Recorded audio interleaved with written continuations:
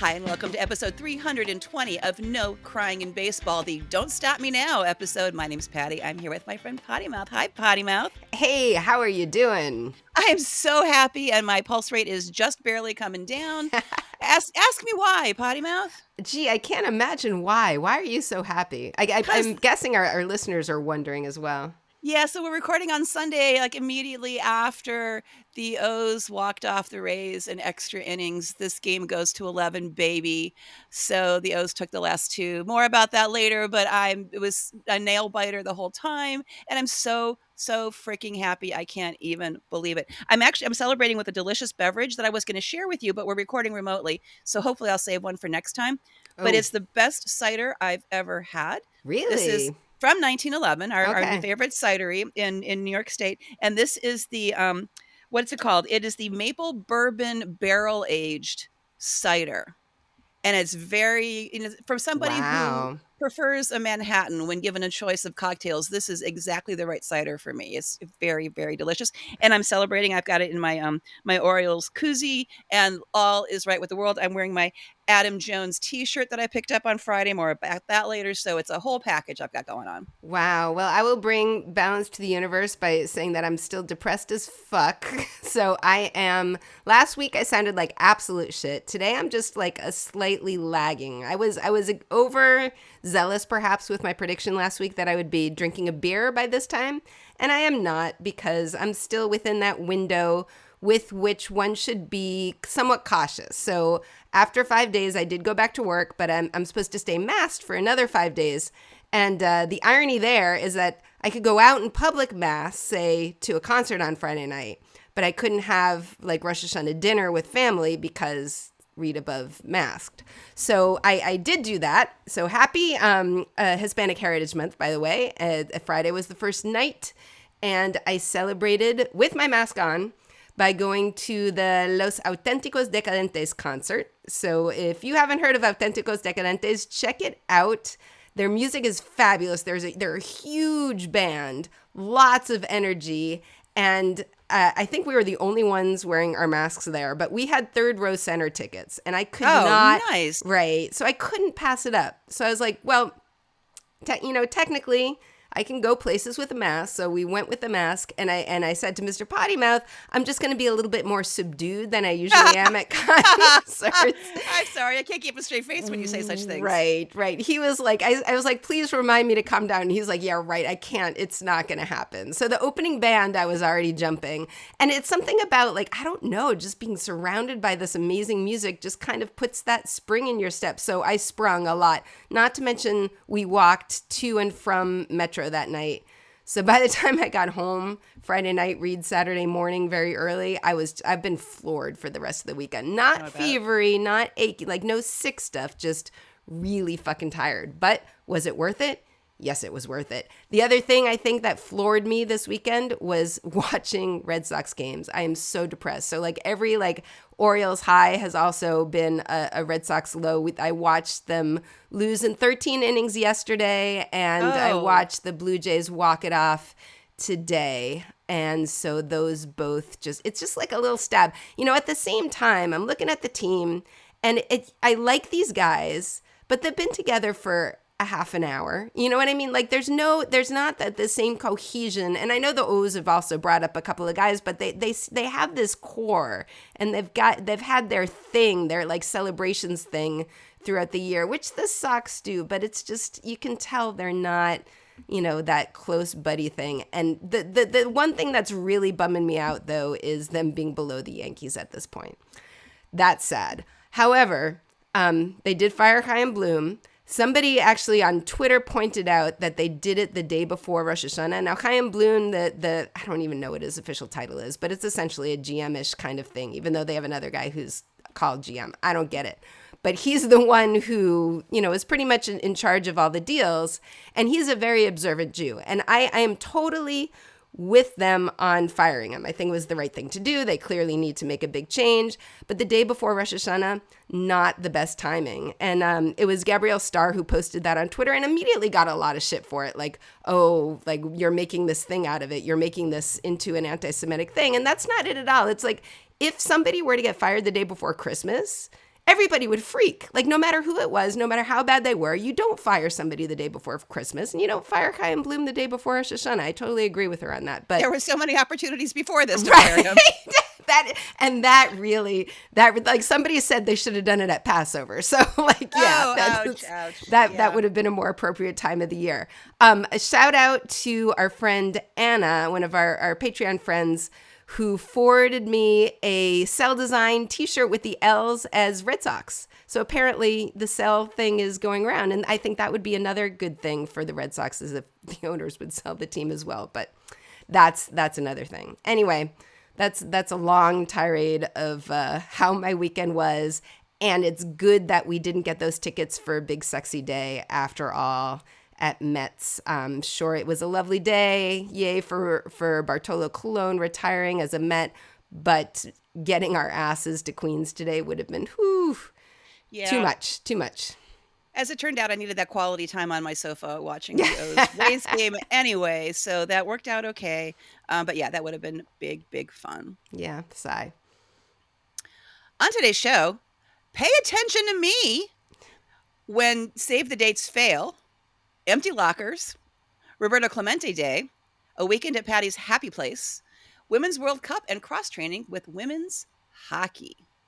You know, I kind of want to jump right to a weekend at Patty's Happy Place because there's a lot of stuff to wade through before then. Patty's Happy Place sounds like a nice place. We can if you want to. Yeah, let's go to Patty's Happy Place. But first, I'll get through the guys that I haven't been paying attention to. So our baseball boyfriends, the guys that we talk about every week because they're cool. We each picked one guy per team in the off season and told you why. So go back to these past episodes if you want to know why we picked these guys. But I haven't paid enough attention to some of my guys. So I was doing what you often model is see who's done something good in the past week. And Thairo Estrada from the San Francisco Giants apparently has been a real highlight of the Giants this season, despite missing a whole month from July 3rd to August 4th with a fractured hand, which explains a lot why I couldn't put him in my lineup for a long time on our fantasy team. But he just had his second in a row over 20 steal season. And he is the first Giant with back-to-back 20 or more steal seasons since Omar Vizquel, who I didn't even realize was on the Giants, who was there 2005 and 2006, were his back-to-back 20-plus steal seasons. Also, despite the fact that he missed a whole fucking month, he leads the Giants in hits, doubles, and steals. He's tied with Lamont Wade for runs, and he is second in average and slugging. So I haven't been paying nearly enough attention. Sorry, our lovable Giants fans that we have out there. Beyond that, he is the first second baseman on the Giants in 100 years with at least 20 doubles and 20 steals for the season. The last Giant to do that was Larry Doyle, 1909 to 1913, when they were back in New York. I remember that well. He does lead all of Major League Baseball in outs above average. He doesn't actually qualify because he hasn't played enough games. He's got like 700 and something plate appearances as opposed to over 1,000. But it's still an impressive thing. Defense is sexy. This past week, he had a very good week. He had a .303 average for the week with 2 stolen bases and 2 home runs. So I'm staying in California with my neglected guys. The other neglected guy is Miguel Rojas, who has had a rough season. And people keep wondering why the Dodgers keep him so often in the starting lineup because he has been very subpar. But my buddy Kike Hernandez, who went over at the end of July, I think has been a very good influence on Rojas and vice versa. Both of them have had a huge increase in numbers since Kike went over. So Rojas was at 176 in July, and Kike came over July 25th. So he went up to 236 average in August, and he finally got his first home runs of the year. He had 3 home runs in August. In September, 359 with a 918 OPS. Wow. Kike also went from a pretty miserable July to 253 August and 265 September, and together they are going to be going to the playoffs. So I'm sure that Kike is a lot happier with his trade over the Dodgers. Instead of sitting in the Red Sox misery, he actually gets to be part of the NL West clinching celebrations. And there were lots of really cute pictures. Like the two of them are dance buddies. And that's the other, like, you know, I'm very in favor of more dancing in the dugout. And they were all smoochy in the pictures with the champagne pouring and all those things. His fourth home, we get back to Miggy Rowe, I think is what they call him, Miggy Rowe. His fourth home run happened just this past week with a 2-run home run over the Mariners, and that is a big deal in the American League playoff race. A little bit of catch-up news because I've been ignoring Miggy. There were a couple of interesting things that he did several weeks ago. The first one is at the end of July, he pitched, and that's always a fun thing to do, to see a position player pitching. It was the 9th inning against the Reds when the Reds were leading 8-0, and he only gave up 1 run in his pitching debut, and it was a Joey Votto RBI. Also, I shouldn't feel, and this sort of like puts things into perspective when a guy is sucking, you know, they're still paid pretty well. Even though he had been having this struggling season, he has a Lamborghini, but his Lamborghini was broken into in the middle of August. Luckily, all that got stolen was his mother-in-law's purse that had her wallet and iPhone, and he had to replace the window on his Lamborghini. Otherwise, no damage done, no stolen car, just a missing purse. So that's my boyfriend update of my West Coast guys who I haven't been watching enough, but apparently are doing good things. And we'll see I'm really curious to see if Miggy Rowe can pull it together for the playoffs. It'll be fun to see his playoff run with Kike. Yeah, for sure. So Potty Mouth mentioned that the Dodgers clinched the NL West. The Hammers clinched the NL East this week. So those are the only two divisions that have been clinched at this point. Matt Olson, who is my former Oakland boyfriend, now plays with the Hammers, and he had a most excellent week. He's been having a most excellent season. This week, he set the single-season home run record for the Hammers. He hit his 52nd homer yesterday on Saturday, which broke Andrew Jones's record. Wow. And he leads the entire league in home runs. When Ohtani was still active, that was kind of the race.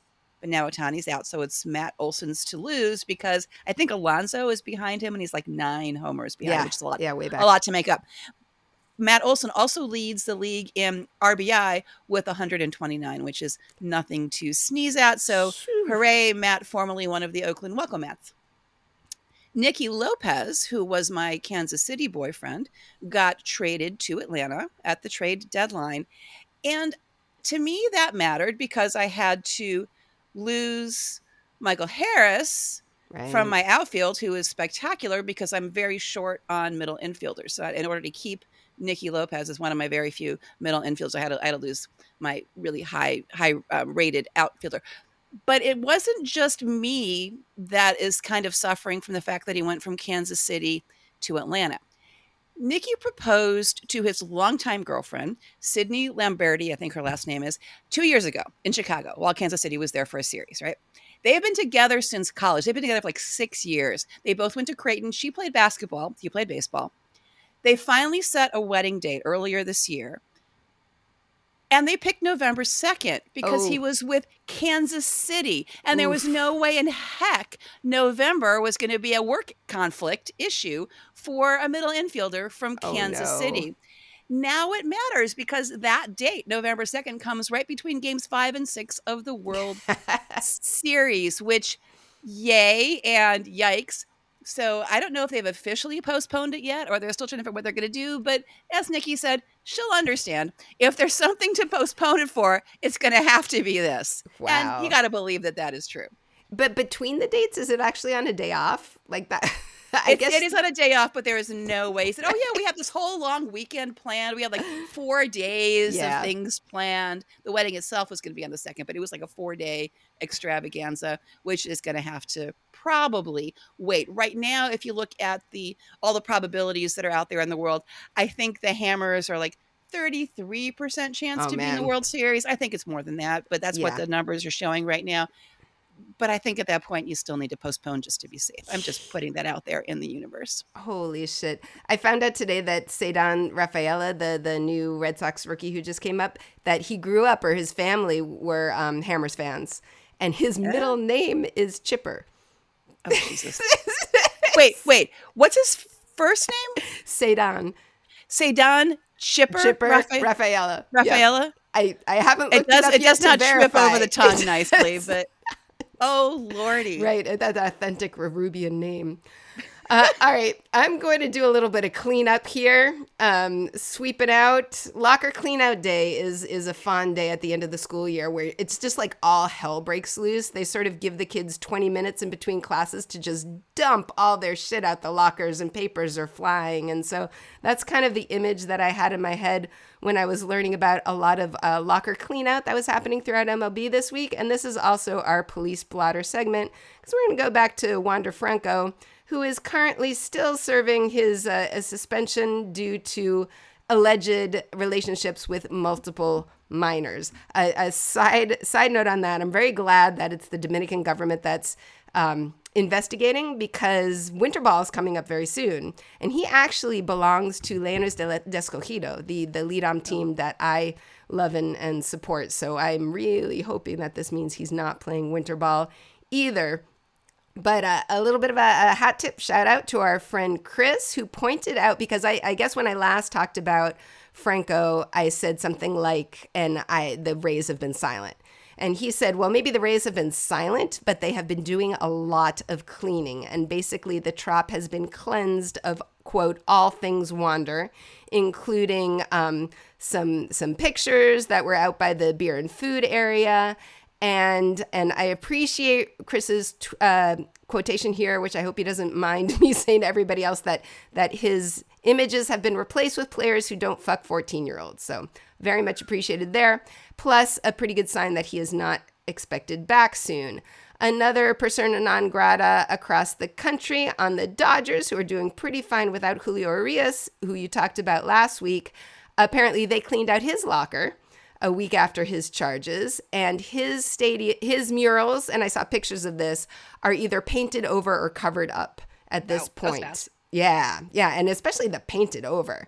Mm-hmm. Also was taking down his MLB Gold jersey that was on display on the club level, a painting that was in the Gold Glove bar, and he is technically still on administrative leave, but Dave Roberts was trying to not answer questions while sort of answering questions, and said that it looks like that he thinks that the team is pretty much moving on. We will probably be talking more about this because his court appearance is September 27th, so stay tuned. A much less controversial yet sad still locker cleaning out is Shohei Ohtani, who you talked about last week being injured, and his locker was cleared out before his announcement of going on the IL. He's out for the rest of the season, and who knows what's going to happen if he's going to go back to the Angels or not. So that's where that's a little bit of sad. You'd think that if the Angels were sort of hoping to hang on to him, they would have delayed it a little bit, but I don't know what this means, if it means something more than just they're cleaning out because that's the thing to do. I also go back to how you questioned the wisdom of him continuing to bat after he had a torn UCL and was, stopped from pitching, because I think, it's two different parts of the body that are injured. I totally understand this. His UCL was torn and now he has an oblique injury, yet your body compensates when you're not moving it in the same way. And something like an oblique injury, I don't know, I get them all the time, and that's just because I'm old, and whenever I, overexert myself, that's what goes. So I don't know. I'm not a doctor, but I don't think it was a good idea for him to play through injury. Well, let me tell you what's different about Ohtani's locker than the other lockers.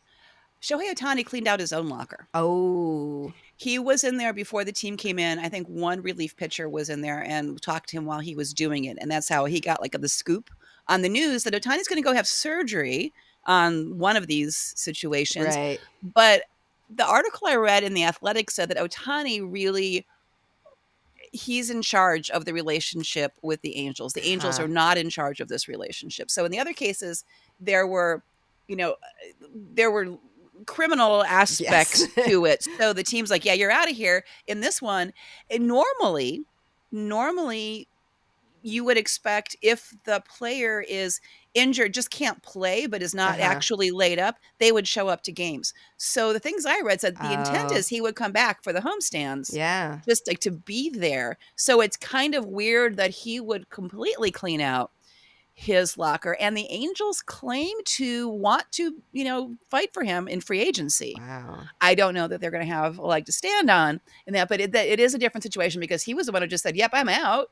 I'm going to, I don't need to leave this stuff here because I'm not playing anymore," which is a little more abrupt than what one would expect when it's an IL visit and not, say, criminal activity. Right, because even if you're on the IL and you're showing up for your home games, you'd wear something. You would, yeah. You wear your team gear, whether it's the uniform or at least your official other team gear.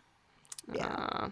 Can I talk about happy-ish things? Okay, good. I'm gonna sit. I was about to say I'm gonna sit back and drink my beer. I'm not gonna do that. I'm gonna drink my water out of my lovely water bottle here. Hydration is your friend. There we go.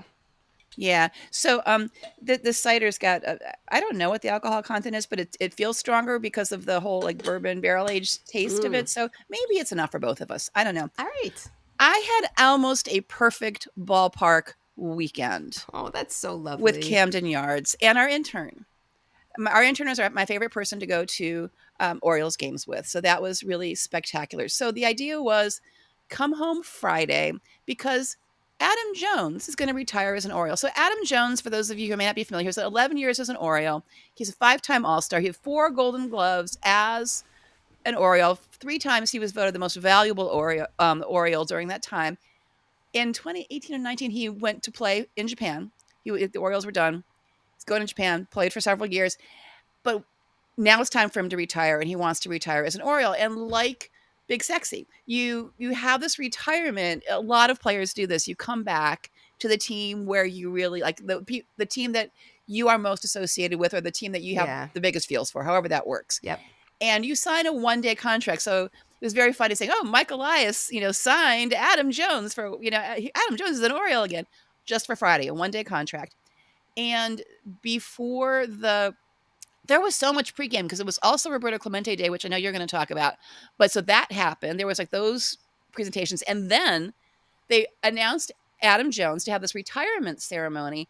And he came in from the bullpen, right, all the way out in center field. And he was hilarious. He and his 2 sons, August and Axel, who have freaking amazing Q-har.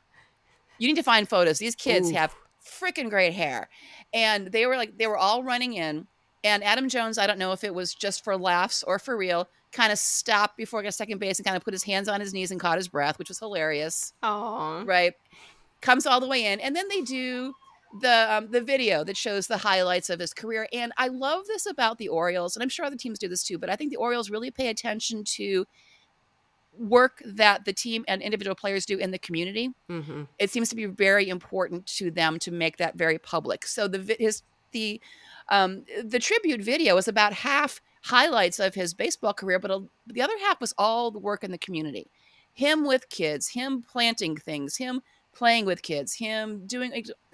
He and his wife Audie. So it is in fact Adam, Audie, August, and Axel. But apparently they pumped a lot of money into Baltimore-based boys and girls clubs and YMCA's. And the interview with him said, "I was one of these kids, and kids like me just needed a break. And we're going to do what we can to give these kids a break and give them this opportunity." And it was, I leaned over to our intern and I said, "How can you not be romantic about baseball?" Because it was really, really touching, on top of what that just happened with the Roberto Clemente presentation, which was very much the same thing with the current player. He then did a ceremonial first pitch to Nick frickin' Markakis. So that was exciting, but it was very funny because the 2 guys in front of us were one was wearing a Jones jersey and one was wearing a Markakis jersey. And I just tapped him on the shoulder and said, "Did you know this when you got dressed for the game?" And he said, "No, my Jones jersey was at my beach house." So he sort of randomly wore Markakis, and that was actually kind of thing. But I remember very well the game where Adam Jones basically handed off center field to Cedric Mullins, and how meaningful that was and how he made it a thing. It's like, I am passing the baton. This is your guy now, which was really cool. The game itself, horrible loss for the Orioles. 7-1 loss. It was terrible, but there was a highlight. Heston Kjerstad got a call up because Ryan Mountcastle's got a shoulder issue right now.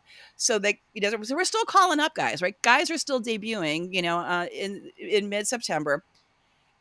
And he homered for his first hit. Wow. And we got to see that. So that was a super highlight. And then on the way out, eagle-eyed intern spotted that Kjerstad is wearing a 13, which was Manny Machado's jersey number, which I'm only bringing up because you brought up Kike. So someone had a Machado jersey where they masking taped over Machado to put Kjerstad on there so they could wear the number 13 in honor of his debut weekend, which was pretty exciting. So initially we weren't going to go to the Saturday game. And I said, can you maybe change your plans? Can you rearrange your plans? And the intern said, yeah, I really want to. And they did. And good thing. So once he changed his plans, I got these tickets and we went Saturday night, which was a big freaking win. And the couple of really important things were Camden Yards was packed. Friday was a sellout. Saturday was close. And there's something so magic about being in a crowd that is so happy. Yeah. And it was World Baseball Classic feel. It was like everybody's into every single pitch, everybody is singing, everybody is cheering. Grayson Rodriguez, one of the kids, had an 8-inning shutout, his best showing ever. 7 strikeouts, not a single walk. He was freaking amazing. Oh, wow. My favorite sign now is Gunner is funner. And sure enough, he went 3 for 5 with a home run. And his 2 runs that he scored at that game put him a run ahead of Cal Ripken Jr. for the most runs scored ever by an Orioles rookie. And as our intern said, and that turned out okay for him. So we feel good about our presumptive Rookie of the Year. Also, every single Orioles game, they do this, hey, vote on one of these 3 songs, we're going to play it later. And one of the songs was Queen's Don't Stop Me Now, I'm having a good time. And that was the one that won. And the best thing they did was when they played this song, they did it over the highlights of the game. And the guys are smiling in every highlight. They're making a great defensive play or they're getting a really good hit and they're having such a good time. It was like the perfect, and I may have embarrassed our intern and everyone around me because I was definitely having a good time and singing very loudly and dancing very excitedly, but it was like the perfect soundtrack for that game. There are, again, still new guys. The Rays had a debut. I'm a little pissed. There was a handful of O's fans who booed this guy making his debut because they were booing all the Rays. Okay. I'm like, that's not okay. Taylor Walls went out on paternity leave Saturday morning. So Tristan Gray got his call up, which actually was a pretty funny one because he reports that he missed 7 calls because he was asleep, woke up with his manager beating on his apartment door saying, you got to go to Baltimore. You got to go to Baltimore. You just got your call up. So he managed to get there in time for batting practice on Saturday, from this Saturday morning, pounding on the door. And his parents actually got there from Houston, which was really good. But when they put him in the game, late in the game, he was, it was a sub later on. And they always post up on the video board, here are the 3 guys due up, right, at the beginning of the inning. And he was the second guy due up. And the name Gray was all in lowercase. I'm like, oh, I think the person typing it thought that caps locks was on or something. And our intern pointed out that maybe you don't get capitalized until you get a hit. I don't know. But he played today. He started the game today and he got his first hit and then he homered against the O's. So now I'm sure his name will be capitalized everywhere. And today, thanks to the Guardians beating Texas, the O's and the Rays both clinched playoff berths before the end of the O's-Rays game. But then the O's also won in extra innings. So we can count that as, no, we got there ourselves. It wasn't just like somebody else losing that got us there. But it was so freaking exciting. And I really wanted the walk-off. I wanted the walk-off in the 9th. It didn't come till the 11th. But I'm feeling pretty good. So are the O's in first place now? Are they sole possession? They're still in first place. They're still in first place. They were 1 game ahead going into this. So now they are 2 with these 2. They won 2 out of 4. I was hoping for 3 out of 4. We did beat the Disney Prince yesterday. So my favorite image from yesterday's game was a close-up of the Disney. Of Glasnow watching Gunnar Henderson's home run leave the building. He just has this look like that. That's not how this was supposed to happen. when I was checking the scores on Friday, I was wondering if they could actually put Adam Jones in, seeing as though he had signed for the day. Like if that could. I think he retired before the game started. Otherwise, that would have been a maybe. Yeah, that's a good thinking. I like your creative thinking. All right. Yeah. Anything. So speaking of Friday, I just wanted to make sure that we acknowledge the fact that Roberto Clemente Day happened and that it's an important occasion. And I am very pro the idea of retiring number 21. Roberto, I was trying to figure out though why they have Roberto Clemente Day on September 15th, and it seems that it's honestly just because it's the beginning of Latin American Heritage Month, and it's the end of the season. His birthday was August 18th, and he died December 31st in that horrible plane crash, bringing relief supplies to Nicaragua. But September 15th kind of makes sense, and it's also this lovely kind of, I don't know if lovely is the right word, but poetic kind of bookends to the season, because we start the season with Jackie Robinson Day on April 15th. And that's, a big like rally around the beginning of the season. And now we have Roberto Clemente Day at the end of the season. And it's also like this mirror thing of 42 and 21. So it all just kind of feels like Kabbalistic almost, like cosmic number play and balance to the universe and everything. Roberto Clemente Day is clearly biggest in the land of Pittsburgh, and all over Pennsylvania, actually, this year for the first time has declared Roberto Clemente Day as a statewide observation, and the Pirates go all out. And, this is also something that would be nice if it got spread beyond the Pirates. So every player and every coach on the Pirates did something to give back to the community in honor of Clemente. So it was everything from renovating a baseball field, assembling comfort packages for cancer patients, donating toys and pantry items at a Latino community center. Lots of stuff going on. They're definitely, like you said, like all teams have something. There's acknowledgement MLB wide. MLB started Roberto Clemente Day in 2002. And all players this year, again, wore the 21 patch. All of the Pirates can wear, actually, number 21 jerseys, kind of like everybody does with 42 on Jackie Robinson Day. And the opponent team from the Pirates are also allowed to wear 21. And this year it happened to be the Yankees. And glad that they went with that, because you know how particular they can be about their uniform situation, except for when it was wearing and actually this... a bad tangent here, but I was not happy to see the Yankees commemorating 9/11 by having NYPD on their hats. Like, I think that 9/11, clearly important to commemorate, horrific for New York. And I understand that the first responders are to be honored, but there's also a lot of other connotations with NYPD. So rethink that, Yankees. Okay, can I pause you for 1 second? Sure. I think you solved a mystery for me. Oh, okay. Yay. I wasn't thinking about the jerseys. And when the teams had lined up on Friday night, on Roberto Clemente Day, for the anthem, you know how the camera pans the jerseys? There was somebody wearing a 21 jersey with not a name on it, and it ended up being Adam Frazier. He must be the nominee. He's not. Or is he a past winner? I don't know. I'm going to look that up. Maybe that's the case, because... he's new to the team this year, so I don't really know a lot. So I'm going to look him up later. But I couldn't. They didn't like say anything about that, and like we're joking around, like what did he promise to do his laundry at home and forget his jersey, or what happened? But now that makes perfect sense. I feel so much better, and I feel like an idiot for not getting it right away, because we were talking about Roberto Clemente Day because we were they had this big profile of Kyle Gibson, and wow, that's funny. Thank you.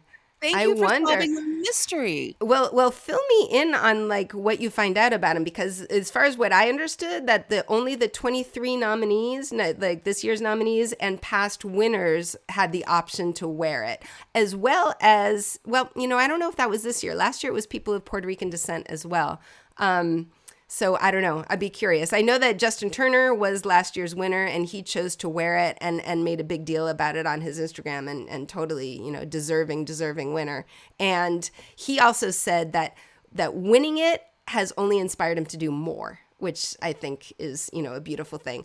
I did catch another one of Mookie Betts's podcast. They're so cool because he interviews like the best players. He has one with Jazz Chisholm now. But he also has one with Julio Rodriguez, and asked him, as a Latino player, what do you think about 21 and should it be retired? And he said absolutely, that it's really important for them. And so that should happen, and Mookie backed him up on that. So I agree with Julio and Mookie, and I say let's retire 21 and continue making this day what it should be about, which is community service and honoring, a great player who we lost way too soon. Wow. Okay. So Adam Frazier, he played for Pittsburgh. I don't know if that's just a grandfathery thing. That's interesting. But I haven't gotten to the if he. Yeah. Okay. So more about that later. I'm not going to use this important time to look that up. Can I talk briefly about Kyle Gibson being the nominee for? Yeah. So along the lines of really profiling what players do in the community, there wasn't just a hey. Come on, Kyle Gibson, come get your award because you're the Orioles nominee. It was, let's do video about all the work you're doing in the community. And he's new to the O's this year. And they interviewed him again later, and he said that when he and his wife, Elizabeth, get to a new team and a new city, they look up two things. One is either like a soup kitchen or food bank, because people everywhere are hungry and we can help, we can fix that. Mm-hmm. And the other one is something that has to do with supporting single mothers or victims of domestic abuse. Wow. Which are not the same things, but those are the two categories where they put their money. And the interview got cut off. It was one of those, we're interviewing you during this half inning, and when those 3 outs are up, we're done talking. Yeah. So they never got to explain why that's important to them. But I like that they're going to seek this out wherever they go. Mm-hmm. And the other thing that this video really concentrated on was all the work that he does to get the rest of the team involved. He's not just saying, I'm doing this. He's like, here's an opportunity for you guys to come out too and meet these kids or plant this garden or, run this clinic or visit this place or donate this stuff. He gets them to come with him.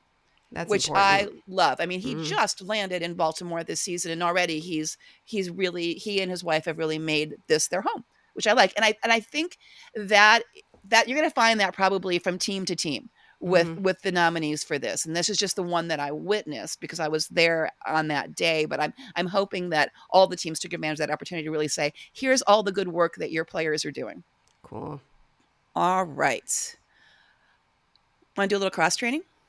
Sure. We're getting to that time of the year where it's going to be happening more and more. There is a new professional women's hockey league. It's called the PWHL, for Professional Women's Hockey League. There used to be the National Women's Hockey League. There was a Canadian Women's Hockey League. They both kind of went out, and now there's one that actually combines those two sort of opportunities. The league was announced in August. And there's really a very specific baseball crossover, which is the league and the 6 teams are owned by Mark Walter, who is the chair of the Los Angeles Dodgers. Hey. And on the board of this Professional Women's Hockey League is Billie Jean King, who is a minority owner of the Dodgers. So that, I think, is really pretty cool. There are 6 teams. 3 are in Canada, 3 are in the United States. So it's Toronto, Montreal, Ottawa, Boston, Minneapolis, St. Paul, and New York City. There will be 150 players in this league. There was a pre-draft free agent signing opportunity where every team was allowed to sign up to 3 players. They could not recruit from current or graduating players from either the NCAA or Canadian university programs, right? Those are the women that'll be available in the draft. So they were signing free agents who had been on national teams or played professional hockey in the past. So they've already sort of made their mark in hockey outside of playing for a school. The draft is going to be on Monday. There'll be 90 players drafted. And then when that is done, there'll be another sort of open round where you can sign more. Like if you don't get drafted, you become a free agent. So they can fill out the rest of those 150 players in that like post-draft time. The season is going to be 24 games long. It's going to start in January. And what I like about this, which makes it different than the former NWHL, is some of the games between these 6 teams are going to be held at neutral sites, not just in those 6 cities. And they're going to tie those in with NHL games and events. And they'll be marketed as special events. Come see professional women's hockey, even if you don't live in Ottawa or Minneapolis, St. Paul. And PWHL players are also going to be invited to and expected to appear at big deal NHL events like the Winter Classic, which is the game that the NHL plays outdoors, right, over the holidays, and NHL All-Star games. They're going to incorporate the women players as part of these events. And that's what we've always said was if you want to take women's sports seriously, you need to equate them with the men's leagues. Right. The men's professional leagues play in the same place, get noticed by and promoted by the leagues that everyone is used to going, like the NHL. You're used to going to those games. Have them show you why the PWHL is going to be important. So I'm kind of excited about this. I'm hoping it goes well. It's early days, but keep your eye open and see if one of these neutral sites happens to be a place near you. Yes. That's a perfect crossover because, you know, this is our little support women playing sports section of the show, because I'll give a quick summary of the baseball women's baseball World Cup, which I promised last week. And it actually did, in fact, end this morning, Group B. Of course, the actual finals are going to be next summer in Thunder Bay, Ontario. But Group B ended today. Japan and Taiwan clinched early. And this morning came down to the wire. There was a matchup between Puerto Rico and Venezuela. Venezuela shut out Puerto Rico 3-0. The hosts, Japan, are still undefeated. And I don't mean undefeated just from this tournament, but since 2012. They have not lost a game. Not only have they lost the last several World Cups, they have not lost a game since 2012. And I was super happy to see an MLB article that will be linked to our show notes on Ayami Soto, who is most likely the best women's pitcher in history. She's 33 years old, and she's pitched in the past 5 women's World Cups and has been MVP in the last 3 consecutive. She has given up 6 hits in the last 4 tournaments, like entire tournaments. Good God. So what I loved was the quotation from her in the article that said, "It's not just what I achieve on the field, but I also want to deliver excitement, deliver passion, and also give courage to other girls playing baseball." So we do talk a lot about how women in Japan's doing so well because they've had a women's league. It has not been functional as a national league since 2019, but I did find out that there are lots of women's regional leagues around the country, 102 women's teams, and 3 of them are affiliated with the NPB. So there's still movement to try to get the women's national league back together, and super hopeful for that.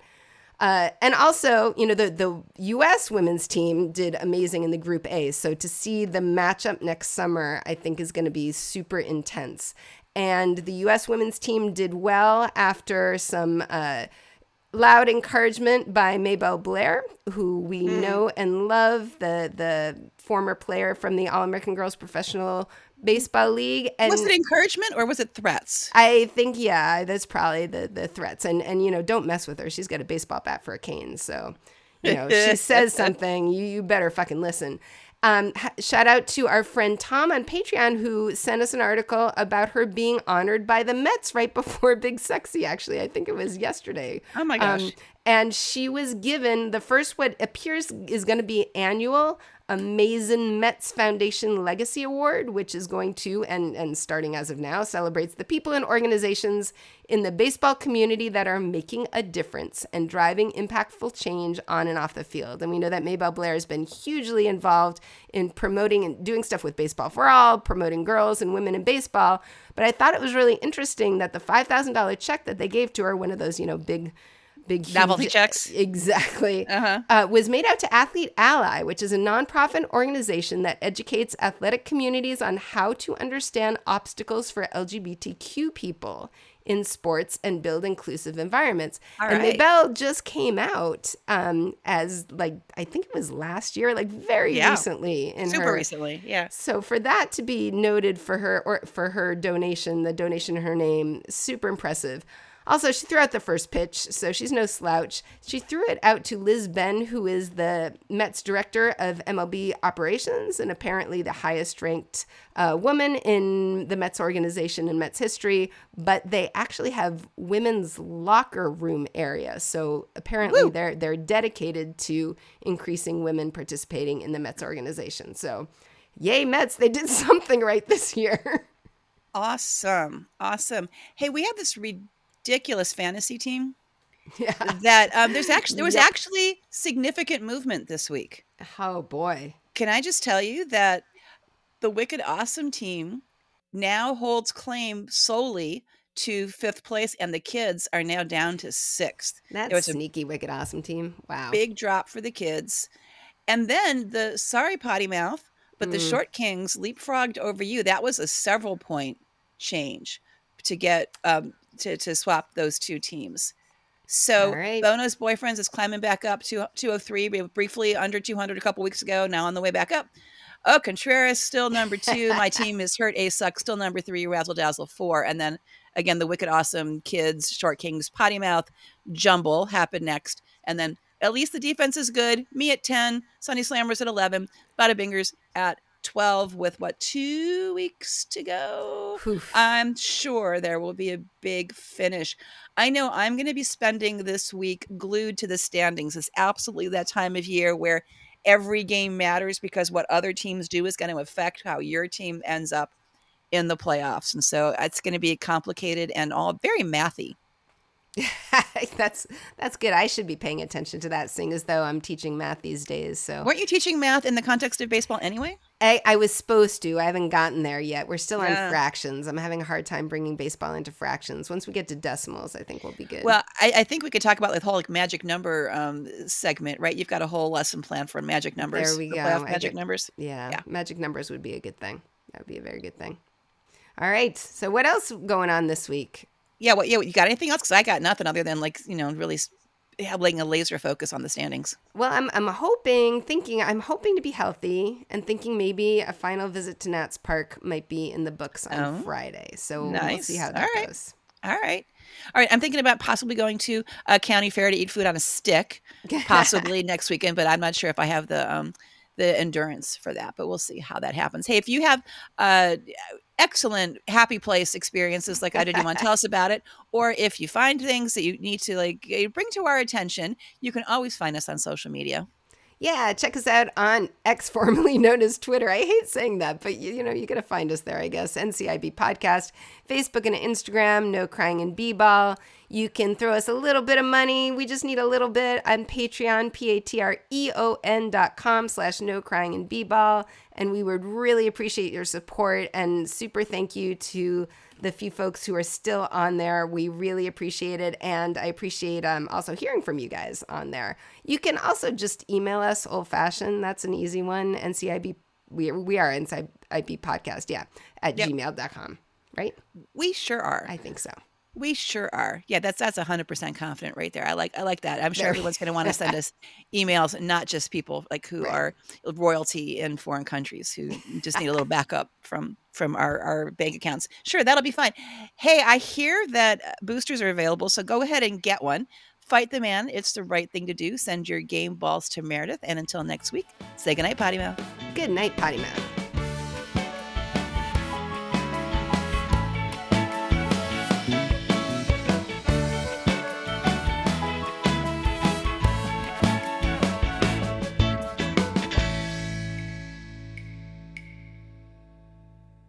Like, oh my God, you sound like shit last week. I mean, you sounded like you were not feeling your best, but you explained it, and that's okay. I mean, we certainly have had our ups and downs, and that's true. How we feel and how we sound, and we muddle through. Yep, power through.